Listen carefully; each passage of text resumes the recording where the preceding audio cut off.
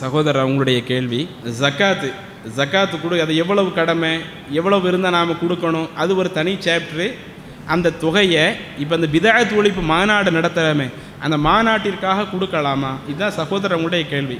அது ஜக்காத்தினுடைய அளவுகள், அது தனியாக அடுத்து இது கேள்வி வருதுன்னு சொன்னால் நம்ம தனியாக சொல்லிக்குவோம். இப்போ நமக்கு ஜக்காத்து கொடுக்க வேண்டிய ஒரு நிலையில் இருந்து நாம் அந்த ஜக்காத்தை கொடுக்கறதா இருந்தால் நாம் நினைச்ச விஷயங்களுக்கெல்லாம் கொடுத்துட முடியாது. பொதுவாக தர்மத்தை பொறுத்த வரையில் தர்மத்திற்கு லிமிட்டேஷனே இல்லை.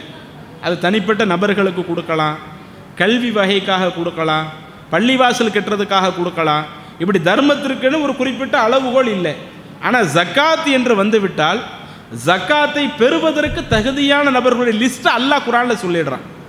இவங்க தான் ஜக்காத்தை பெறக்கூடிய மக்களாக இருக்கணும். அந்த லிஸ்ட்டை தாண்டி மற்ற விஷயம் பெரிய நன்மைக்குரிய ஒரு காரியமாக இருந்தாலும் ஜக்காத்து தொகை அதில் பயன்படுத்த முடியாது அப்படின்னு இந்த குர்ஆனில் எடுத்து பார்த்தீங்கன்னா ஒரு 8 சாரார்கள் அல்லாஹ் சொல்கிறான். ஜக்காத்தை ஒரு ஆள் கொடுக்குறாங்கன்னு வைங்க, அந்த ஜக்காத்தை வாங்கி பலன் பெறக்கூடிய ஒரு சாரார்களாக 8 சாரார்கள் அல்லாஹ் சொல்கிறான். அந்த 8 சாரார்களில் இது போன்ற மாநாட்டு பணிகள் எதுவுமே வராதுங்க. இன்னும் மாநாடு மட்டும் இல்லை, பள்ளிவாசல் கட்டுறது மார்க்கத்தில் சிறப்பித்து சொல்லக்கூடிய ஒரு பணி தானே.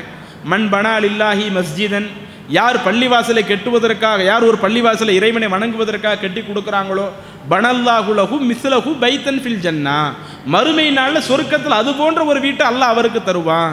அப்போ பள்ளிவாசலை ஒரு ஆள் கட்டி எழுப்பி கொடுக்குறார், அல்லாஹ்விற்காக அந்த காரியத்தை பண்ணுறாருன்னா சொர்க்கத்தில் அவருக்காக ஒரு வீடு கட்டப்படுவதா ரசூலுல்லாஹ் சொல்கிறாங்க.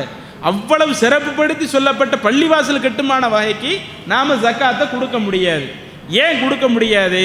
அந்த ஜக்காத்தை வாங்குறவங்களா இருந்தால் அந்த ஜக்காத்தை வாங்கக்கூடியவங்க ஏழைகளாக இருக்கணும் அல்லது நாடோடிகளாக இருக்கணும். நாடோடிகள் சொந்த வீடே இருக்காது, இங்கே கொஞ்ச நாள் இருப்பாங்க, அங்கே கொஞ்ச நாள் இருப்பாங்க, இப்படி நாடோடிகளாக இருக்கணும். அதே மாதிரி இஸ்லாத்தின் பால் ஈர்க்கப்பட வேண்டும் என்பதற்காக பிற மதத்தில் உள்ளவர்களுக்கும் அந்த ஜக்காத் தொகையை நீங்கள் கொடுத்துக்கலாம்.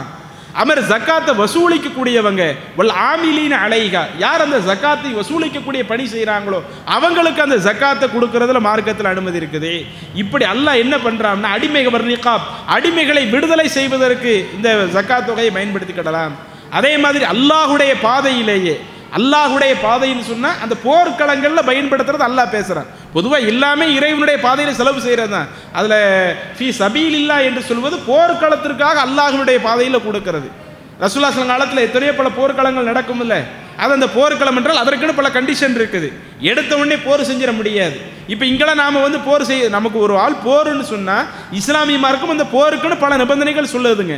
இந்த நாட்டை விட்டு வெளியே விரட்டி அடிக்கப்பட்டிருக்கணும், வேற ஒரு நாட்டில் அகதியாக போயிருக்கணும், நாம் யாரோடு யுத்தம் செய்ய போகிறோமோ அவங்களோட சரிபகுதி எண்ணிக்கை நாம் இருக்கணும். இப்படி பல சட்டங்கள் எல்லாம் இருந்து தான் நம் மீது போர் கடமையாகும்.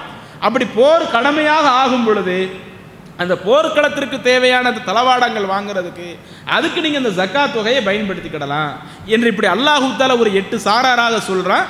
அந்த 8 சாராரில் எது வராது? இந்த மாநாட்டு பணிகளுக்காக தர்மம் செய்கிறது வராது, பள்ளிவாசல் வகைக்காக தர்மம் செய்கிறது வராது. ஏன்னா ஜக்காத்துங்கிறது முழுக்க முழுக்க ஏழைகள், நாடோடிகள், தன்னுடைய சொந்த பந்தத்தில் ரொம்ப இரத்த பந்தத்தில் ஏழைகளாக இருந்தால் கூட நீங்கள் அவங்களுக்கு கொடுத்துக்கிடலாம். அவங்க ஏழைகள்ன்ற அடிப்படையில் அவங்க அந்த காசை பெற்று பலன் பெறக்கூடிய மக்களாக இருப்பாங்க. எனவே அதை வாங்கி நீங்கள் என்ன செய்ய முடியாது, மாநாட்டு வகைக்காக ஜக்காத்தை நீங்கள் கொடுக்க முடியாது.